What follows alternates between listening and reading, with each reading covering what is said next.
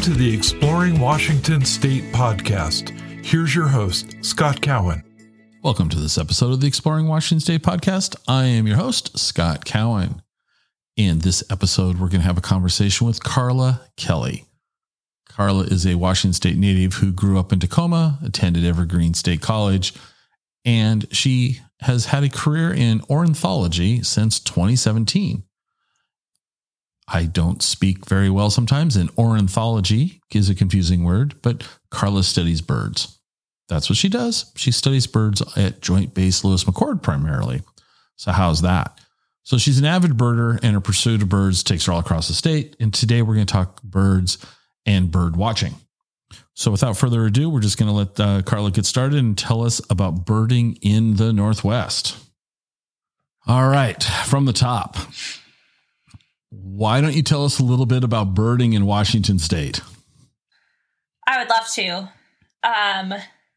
So the birds in the Pacific Northwest aren't necessarily the most diverse, especially when you consider places like Texas or Florida, just because the further you get away from the equator, the less biodiversity you tend to have. But that being said, Washington obviously has this really unique landscape, and especially like a really unique geological history.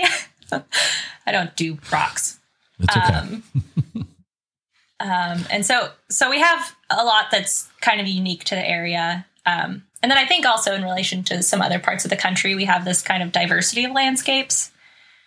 So there's like, we have grasslands, we have forests, we have alpine, we have the coast, which is huge.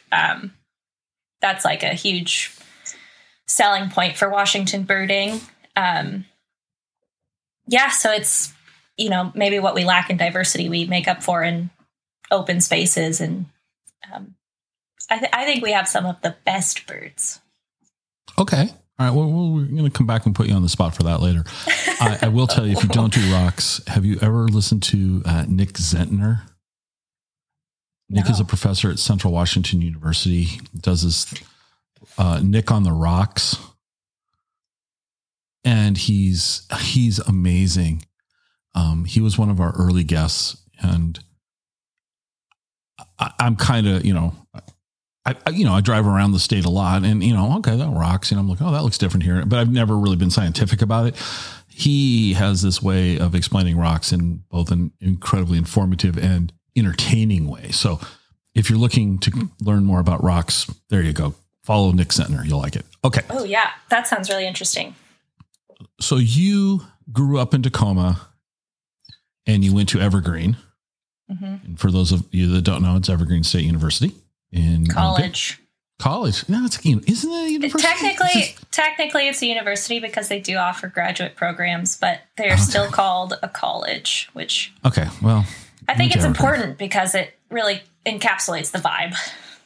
Okay. Yes, it does. Evergreen does have its own unique vibe. Why? So when you went to Evergreen, why did you choose Evergreen, and how did you end up getting into birds?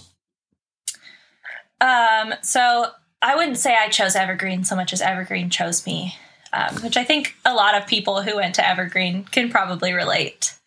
Okay. Basically, I applied for, got accepted to, got good scholarships for a private university in Oregon. Mm-hmm.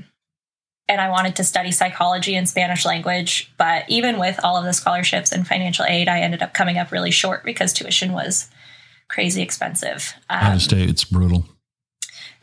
Well, it didn't even matter that it was out of state because it was a private university. It was just really expensive. It was like $50,000 for the year or something outrageous. Mm-hmm. And so that just kind of shook me. Freaked out a little bit because I got a bill for $3,000. And so I backed out. And then I was just kind of freaking out. And then my aunt had gone to Evergreen, and my dad and I were kind of talking, and he was like, well, why don't you just go to Evergreen? It's 30 miles away. Just go to Evergreen. And they have a really late enrollment date. So I applied, got in. And then that kind of started that. I applied pretty late. And so the only class that I could get into was this, like, it was a year-long program, which is a lot at Evergreen. And it was a deadly combination of biology, chemistry, and physics. And it was terrible. Yeah, I hated it. Sorry if any of those professors ever hear this. I think they know. It was just super hard. I wanted to drop out. It was my first college course, and it was just the hardest thing I could have done to myself. But for some reason, I left that experience really enjoying biology and deciding that instead of doing the psychology and Spanish language, I was just going to go and be a scientist. And then at that point, I just needed biology credits. And I wanted to take something that was easier than what I had just done. So I signed up for an ornithology class thinking that it would just be like kind of a fun, neat way to spend a quarter. So do you remember, what was that course called? What was it, did they have a catchy title for it, or was it biology 210 or something? I mean, what was Yeah, every class at Evergreen has a catchy title. Okay. That one wasn't as fun, but that one was Introduction to Natural Sciences. Okay, that's pretty tame. Okay. Yeah, I would say it was less an introduction and more of like a time warp. It's a deep dive. I don't know. I mean, There was nothing introductory about it. Okay. But that kind of sparked this fascination with birds. Yes. Yeah. And my biology professor was a birder. So sometimes he would start the class with like fun bird anecdotes, which I didn't really appreciate at the time because I wasn't like fully submerged in birds yet. But, maybe that was, maybe it was in my psyche. Okay. So give us an example of a fun bird anecdote. Oh, okay. So one day he came in with a picture of a northern shrike. And they're fun, super charming. They have a very cute habit, maybe not habit, a strategy where they, their prey is like small rodents, mice and voles and stuff. But they're small birds. They're not big and strong like a hawk or an eagle. And so they don't have the neck muscles or like the strength to really kill things. So they will go. Should I put a disclaimer on this? You're okay. We're good. We're okay. Okay. So if you have children, cover their ears. Maybe this is earmuff time. Okay. They go out, they find a small rodent, they pick it up, they take it to like a barbed wire fence, for example, and they will spike it onto the barbed wire to kill it. And so they will impale their prey. And then you'll see this barbed wire fence that just has a bunch of dead animals on it. And so he had pictures of this and he explained it to us. And that's how we started our morning lecture. That's awesome. Oh my. All right. So then we thought birding might be boring. No, they impale their prey. Okay. All right. So if that wouldn't have gotten me into birding, I don't know what would have. That's just so medieval. Okay. Yeah, we have them too. You can see them. Okay. So you took some other courses at Evergreen. Obviously, you just didn't, four-year school, and you are now working as a scientist, correct? Yes. Right. So why don't you tell us a little bit about what your day job is? How's that? At the end of my Evergreen experience, I had a lot of marine bio. So I was kind of like in this rut where I only had marine biology experience. So I did an unpaid internship where I worked with fish. And then I also worked with this bird called a pigeon guillemot, which eats the fish. And these are the small forage fish that the salmon also eat. And so by watching these birds, we can get a sense of how the little fish are doing. And then that can kind of help us figure out how the bigger fish are doing. So that's kind of the big scope of why we care about birds. In a larger sense, we care about birds because they're neat, but that's kind of the grander ecological implication. And then I just kind of was bartender for a while,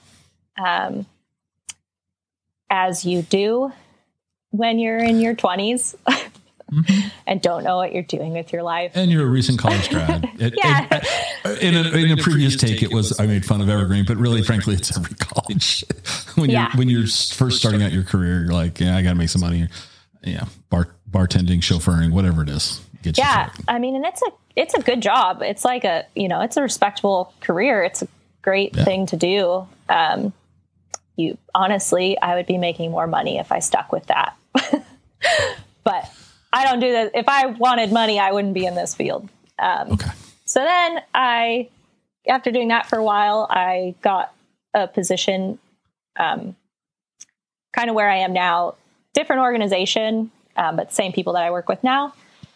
And now I'm working for a nonprofit called Eco Studies Institute. And we specialize in monitoring species in prairie landscapes, primarily on Joint Base Lewis McChord. And then we also do some estuary monitoring up in the North Sound to look at estuary restoration. So, question, what's this nonprofit's goal? Why are you guys doing this? What's being done with the data that you're gathering? Oh, that's always the question, isn't it? Yeah, that's a really good question. We definitely have reasons for that. I would say that's above my pay grade. Okay. No, I don't. I just don't want to say anything like too official because I guess I don't always know. But basically, and it's funny that you should say this because we're like kind of a new branch of this old nonprofit. And so we're kind of going through this situation where we're like kind of trying to dial in our mission statement. And like, we're really asking ourselves right now, why are we doing this? But like broadly, we're interested in conserving these essentially imperiled habitats. And then obviously anything that lives in those imperiled habitats are also going to be imperiled. And we don't want these places to just kind of blink out because they're unique and they're valuable. And it's part of what makes our state great and unique in what it is. Okay.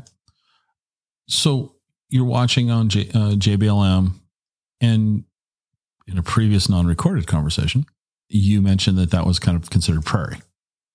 Yeah. So, I guess to go back to my specialty of geology, Mount Rainier used to be this huge glacial field.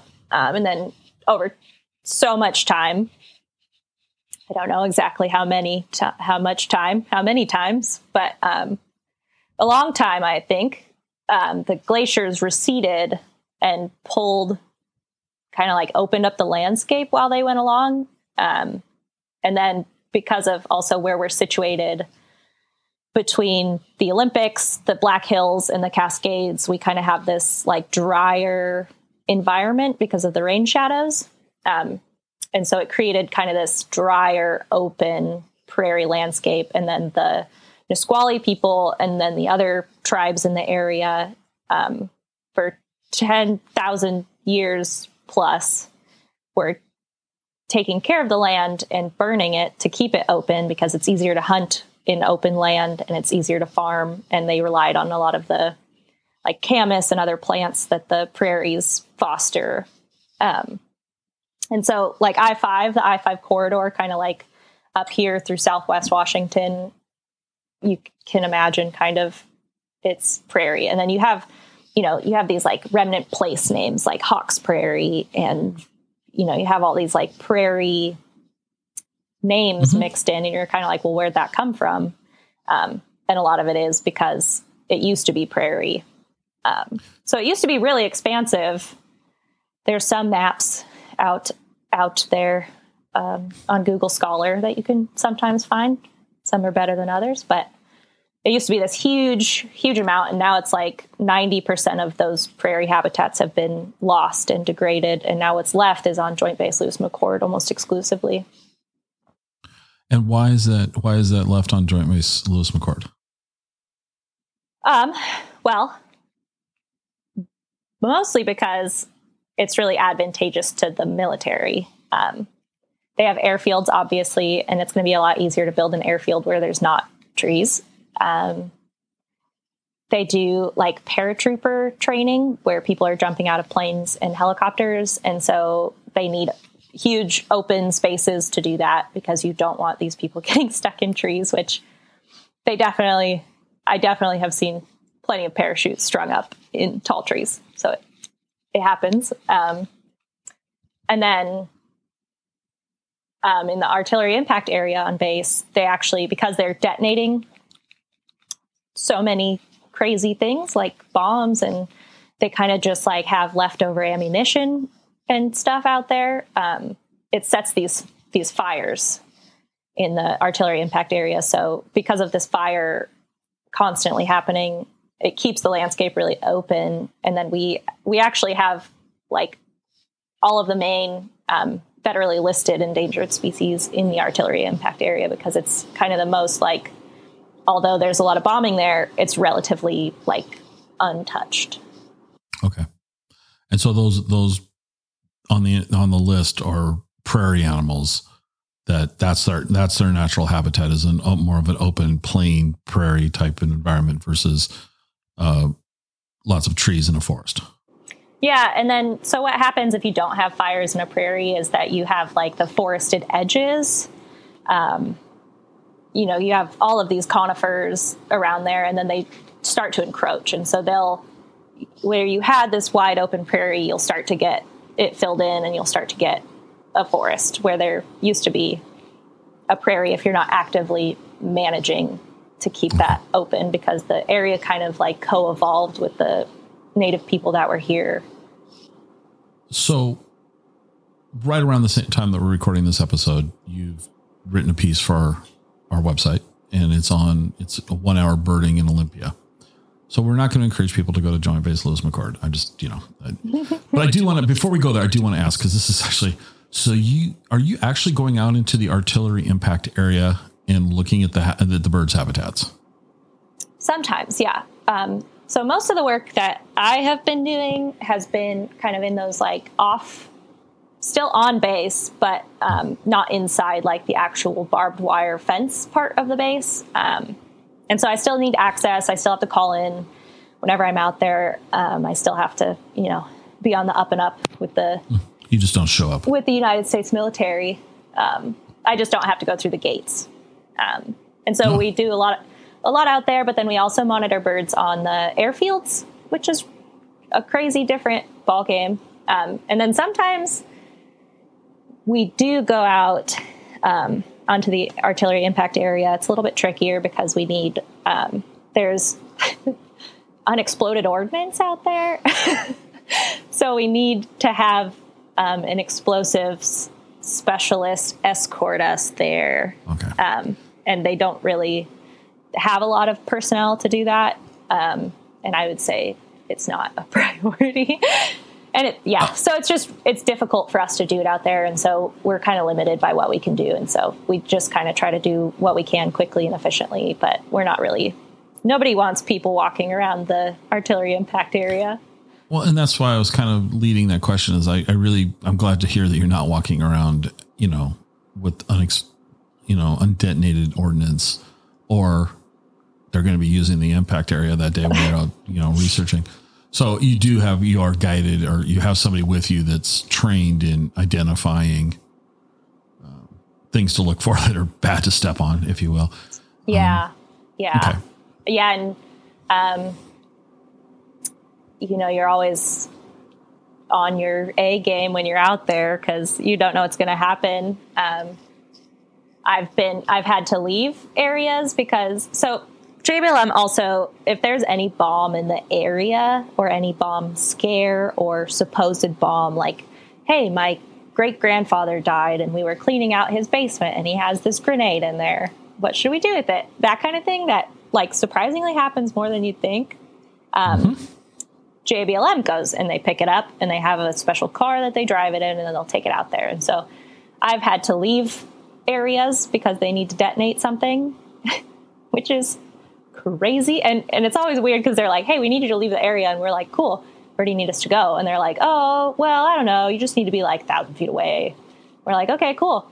But where are you, where are you detonating this? What is 1,000 feet away? 1,000 feet from where? Please be more specific. Yes. But then there are some areas that are it's called ground clearing, where they go through and they like go through with, I don't know this process, so I might be getting this totally wrong, but in my head, they go around with metal detectors and they like find anything that could be unexploded ordnance and they set it off. So. Okay. All right. Once again, we're not encouraging people to go. Don't do it. So let's transition into bird watching or birding for the layman and ways to get started in this and places to get started in this. And we're going to reference your Capitol Lake article. Why did you pick Capitol Lake? I wanted to pick something that was accessible for people of all fitness levels and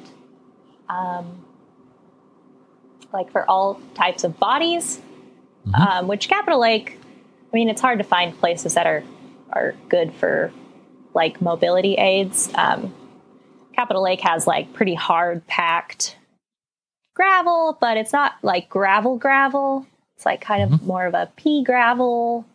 And it's really hard packed underneath. And so it's doable for wheelchair users. It's doable for strollers. And then another big thing is that it doesn't have fences. Like, you know, you go to certain places and they have like the waist high fence or something with the slats that run horizontally.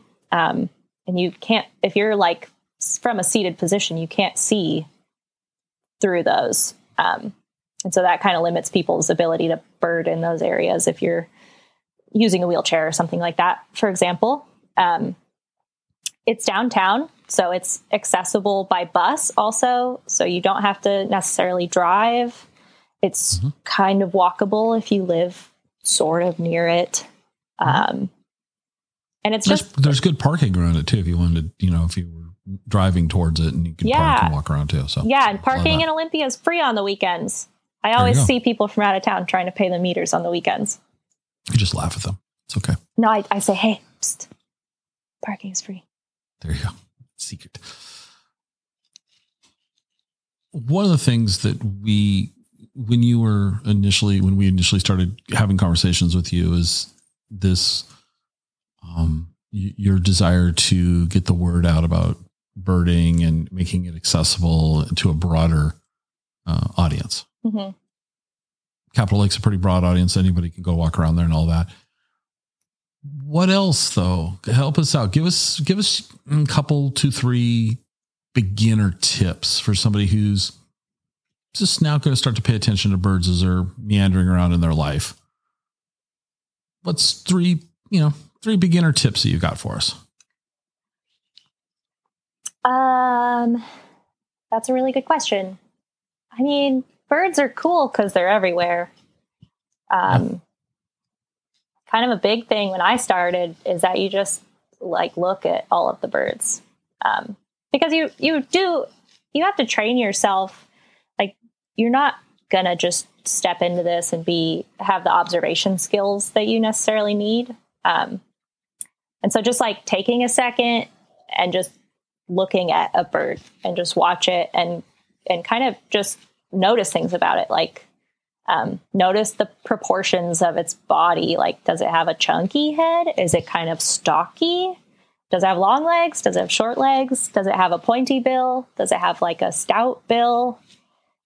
Things like that. Colors, like, if it has any distinctive colors, you know, where that is. Like, oh, it has a stripe on its head. Is the stripe, you know, above its eye, below its eye, through its eye?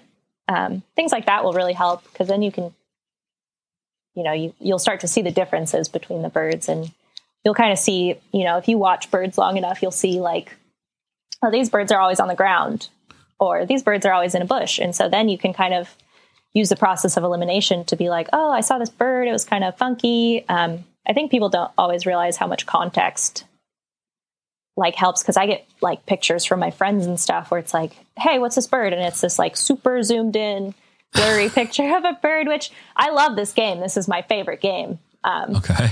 Because it's almost always a robin. So it's like a real quick slam dunk for me. But like a big thing is that it's like, I need to know a little bit about this bird. Or if they don't have a picture, someone will be like, oh, I saw a brown bird. I'm like, okay, great. All birds have some brown. But like if you just tell me like, what was it doing? Where was it hanging out? Like even those kinds of things can be really helpful. All right. But we don't always have you around, or you probably don't want us all sending you pictures of birds on your phone. So we don't have that resource. You're not the encyclopedia here. So what sort of resources could beginners have to find some of the answers themselves? Yeah. So if you're old fashioned, and like a good book, there's a lot of good field guides. Some are better than others. My preferred field guide is the Sibley Guide to Birds of Western North America. Okay. I think David Allen Sibley is a really cool guy. And he has another cool book that he just put out called How Birds Live, I think. And that's really cool.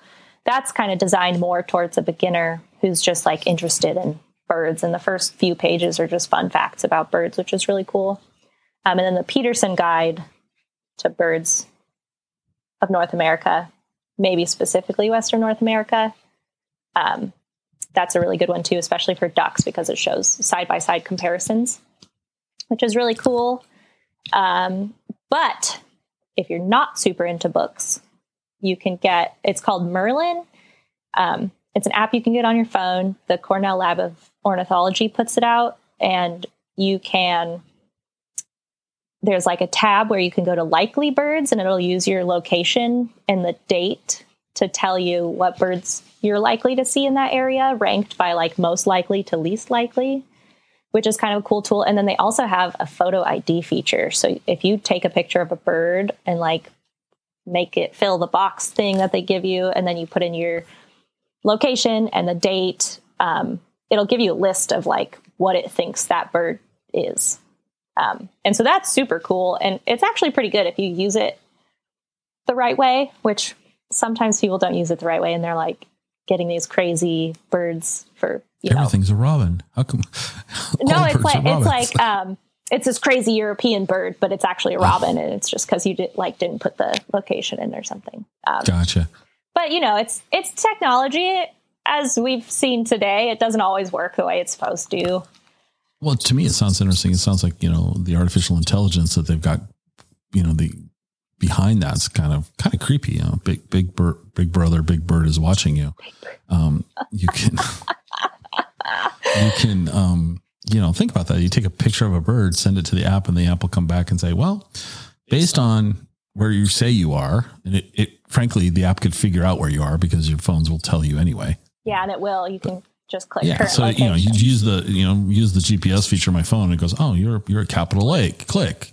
It's February. That's a duck. And kind of fascinating. I had no idea. That's kind of cool.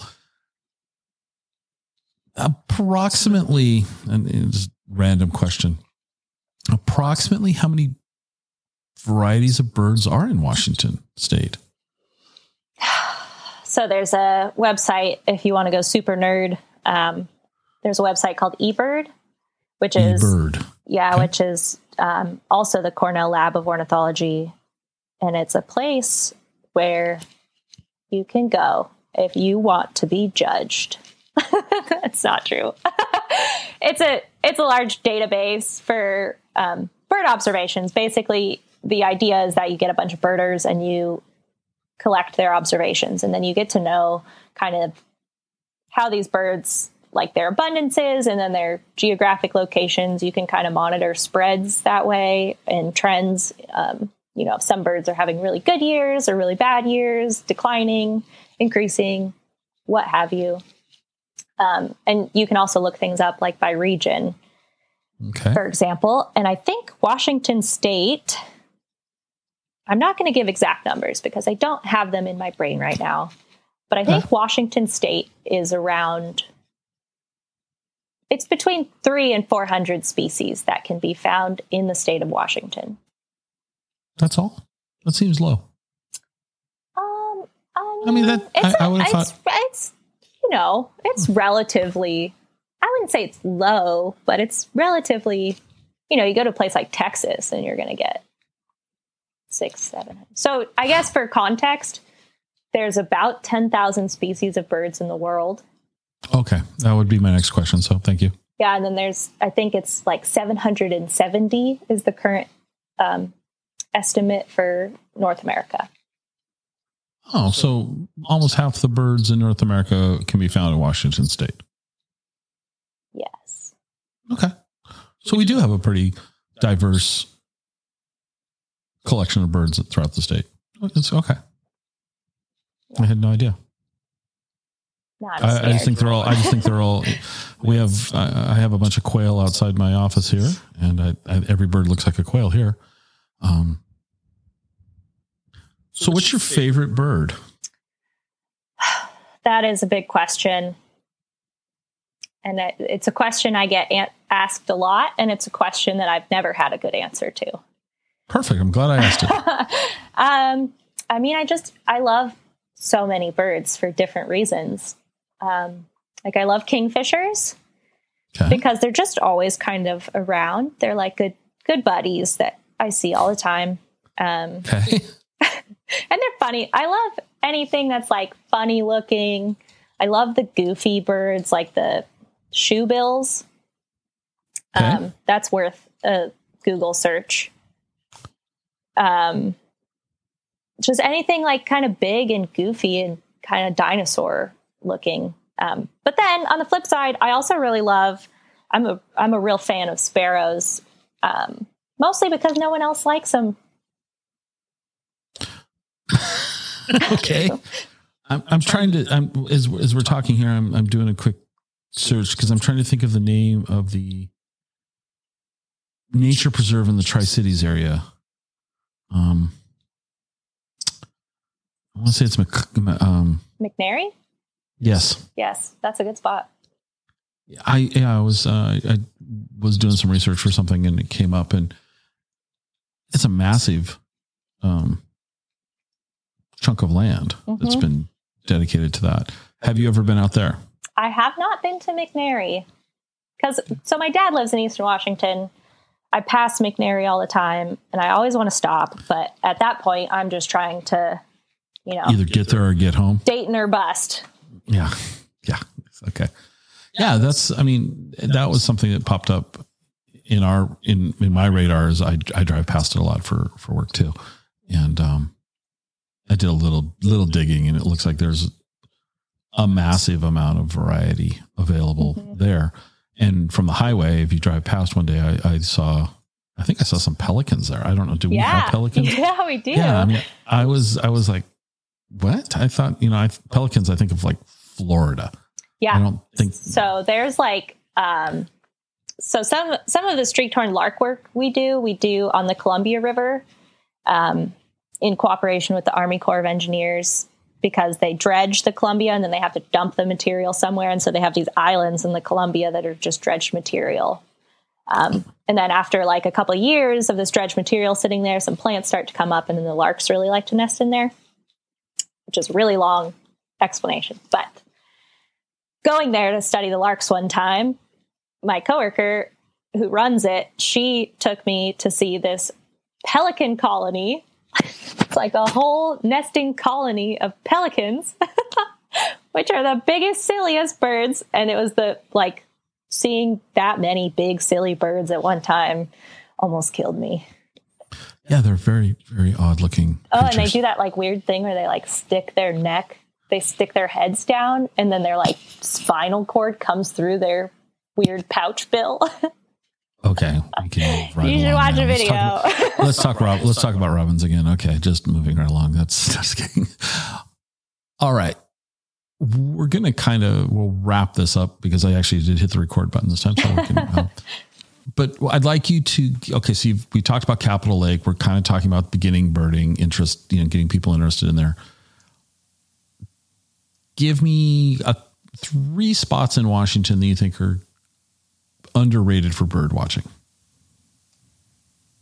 Underrated. I think our prairies are very underrated. People only seem to go visit prairies when there's like a rare bird there. And so specifically, Mima Mounds Natural Area Preserve, it's a DNR spot in Little Rock. It's publicly accessible. It's a good little spot. And what might we see there if we went there? So in the summer, you'll definitely see some savanna sparrows, which are little brown birds with like some little yellow eyeshadow. They're very cute. They have like a very nice song. In the winter right now, actually, you can see a lot of meadowlarks, which also have a really nice song. And then I believe they're there in the summer too. Okay. In the fall and winter, there's also short-eared owls, which are super fun. They're kind of like, we always think of owls as being super nocturnal, but the short-eared owls will come out kind of like around, like kind of just before dusk, and they'll start hunting. So you can go in broad daylight and see them. It's like any of these open areas are pretty cool for raptors, just because it's easy to scan around the ground and see if there's any good snacking. Okay. So that's one spot. That's one spot.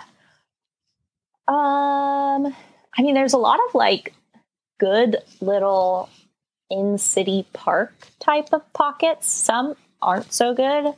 Some are super good. Like, I guess near me in Olympia is Mission Creek Park, which in the winter, it's not very good birding necessarily, but in the spring and summer, there's like so many hummingbirds. That place is lousy with hummingbirds. And then they have a lot of warblers. That's kind of usually where I get my like early season warblers. And there's just enough diversity in the habitat that you can kind of get like, there's like some nice deciduous stands in there. So you can kind of get more deciduous preferring species. So that's a good spot. There's also this park that I went to in Tumwater that I had very low hopes for, but it turned out to be like the best.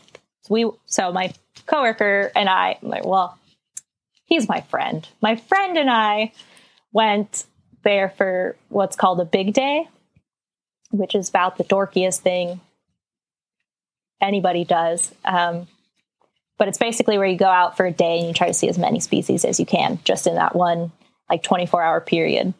And so we were doing a big day and we went to this park just thinking like, oh, okay, we'll check it out. Whatever. Stop by because we're in the area. And then it ended up being super cool. And there was like this retention pond type thing that had all kinds of ducks and geese. And then there were Townsend's warblers, which are really pretty, like kind of winter warblers for us. They're bright yellow with black stripes. And then a Lincoln sparrow, which again, I love sparrows. The browner, the better. The less there is to see, the more I like them. Yeah, so kind of back to my favorite bird.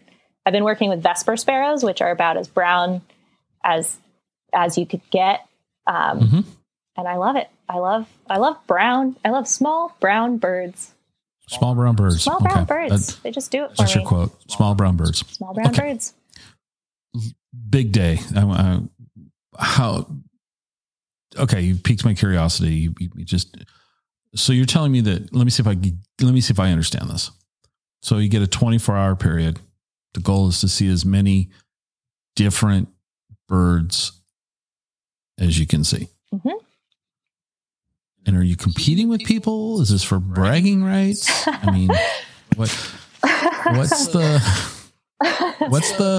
I mean, it's geeky. That's cool. I mean, we appreciate geeky. So, but is it a competition? Is it a good natured competition with people? Yeah, I would say the definition of good natured is debatable. Okay. It's good natured. So is it cutthroat? It can be cutthroat. Some of these birders don't play. So how do I know that you weren't lying? Oh, and you said, I saw a pelican, man. And I'm like, yeah, no, you didn't. What proof do you have? This is where you go to eBird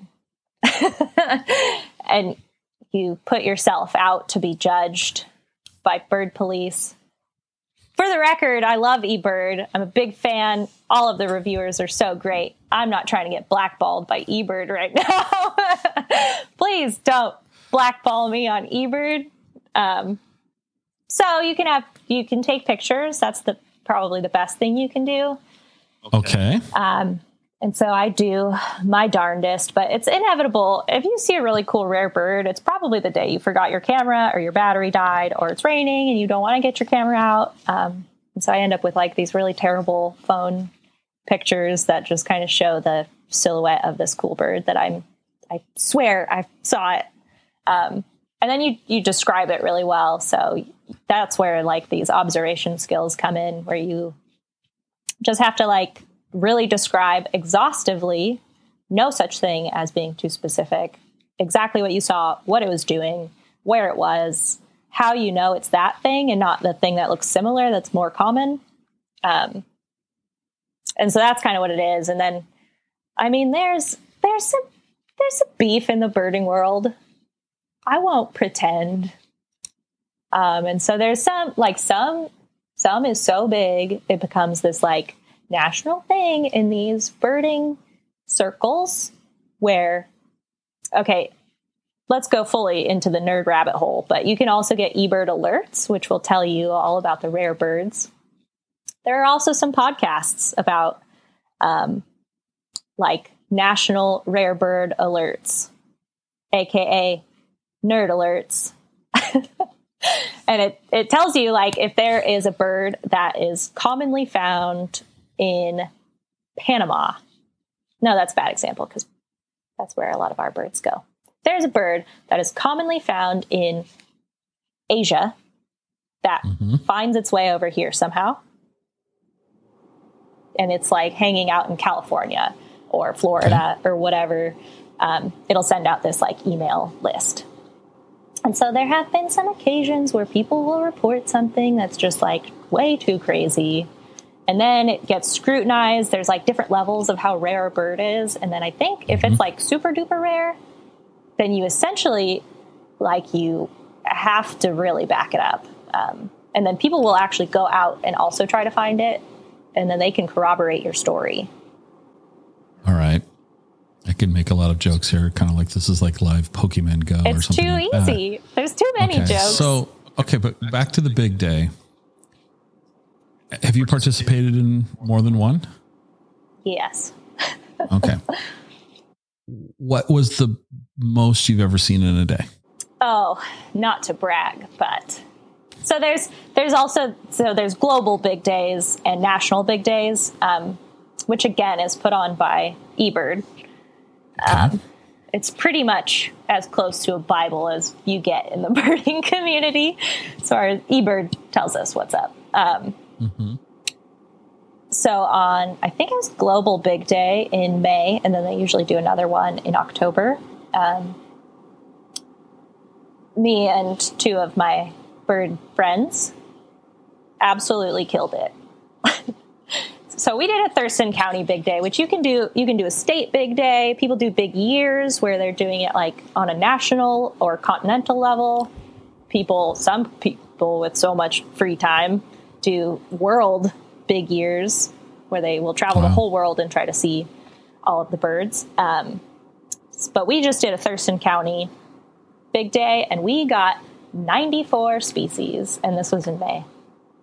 Wow. So that's pretty cool considering like not a lot of ducks around that time, like no shorebirds really. And so it's mostly like warblers, sparrows, raptors, owls.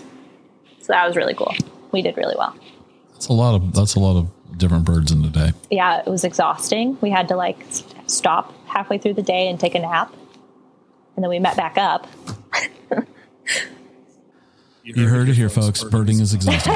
Okay. But the great thing about birding is that like you can make it really hardcore and do big days and things, or you can just like, I have some bird feeders, and so most times I'll just sit here and I will just see what passes through. And I will also say, like when I first started out birding, I looked at big days and stuff like it was the stupidest thing I'd ever heard of. So I get it. If this all sounds crazy to you, we know.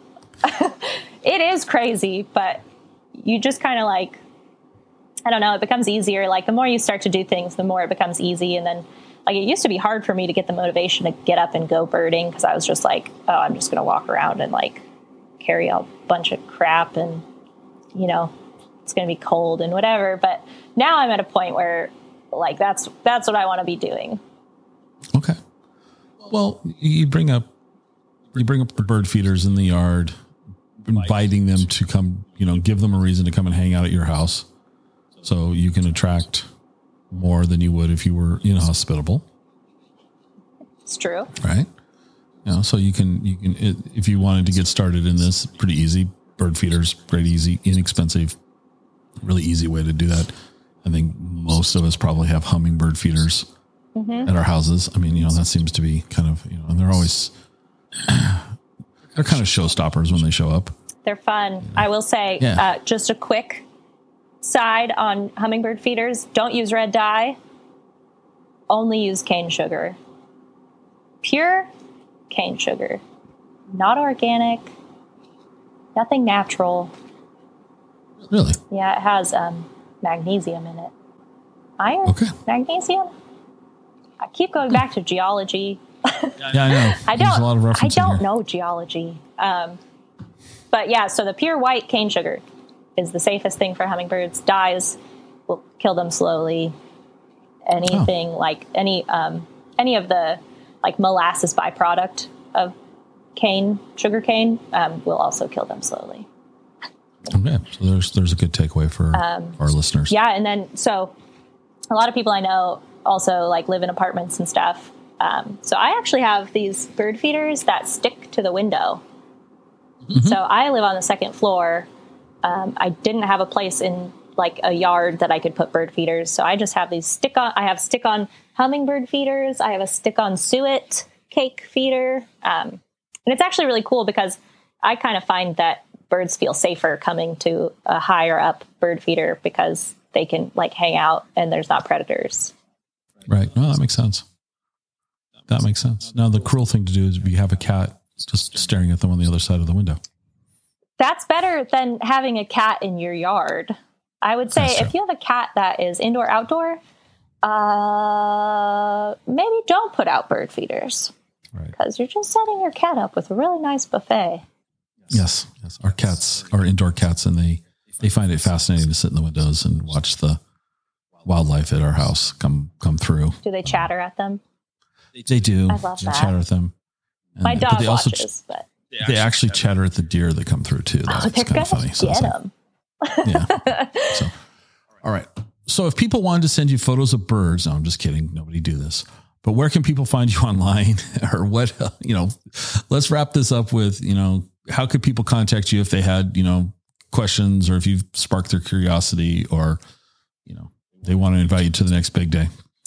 Yeah. So I think as I've displayed today, I'm not the most technologically savvy millennial. I'm the one that didn't hit the record button a couple of times. Come on. It's me. I cursed it.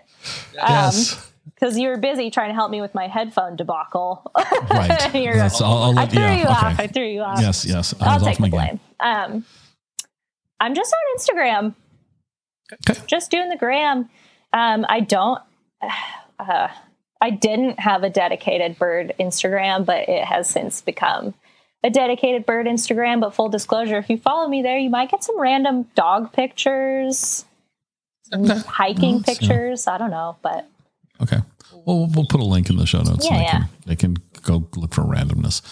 Well, I appreciate you being on here, even through our technical challenges. It's been entertaining and informative. So, I'll make sure, we'll have a link to your article here too. You guys should check it out, because it is a kind of an interesting way of looking at something that's around us that we might be taking for granted. Seriously, birds are around us everywhere. And let's pay a little bit different type of attention to it. It might be a lot more enjoyable for all of us. So with that, thanks for being here. Yeah. Thanks for having me. All right. I'm going to hit the stop button now.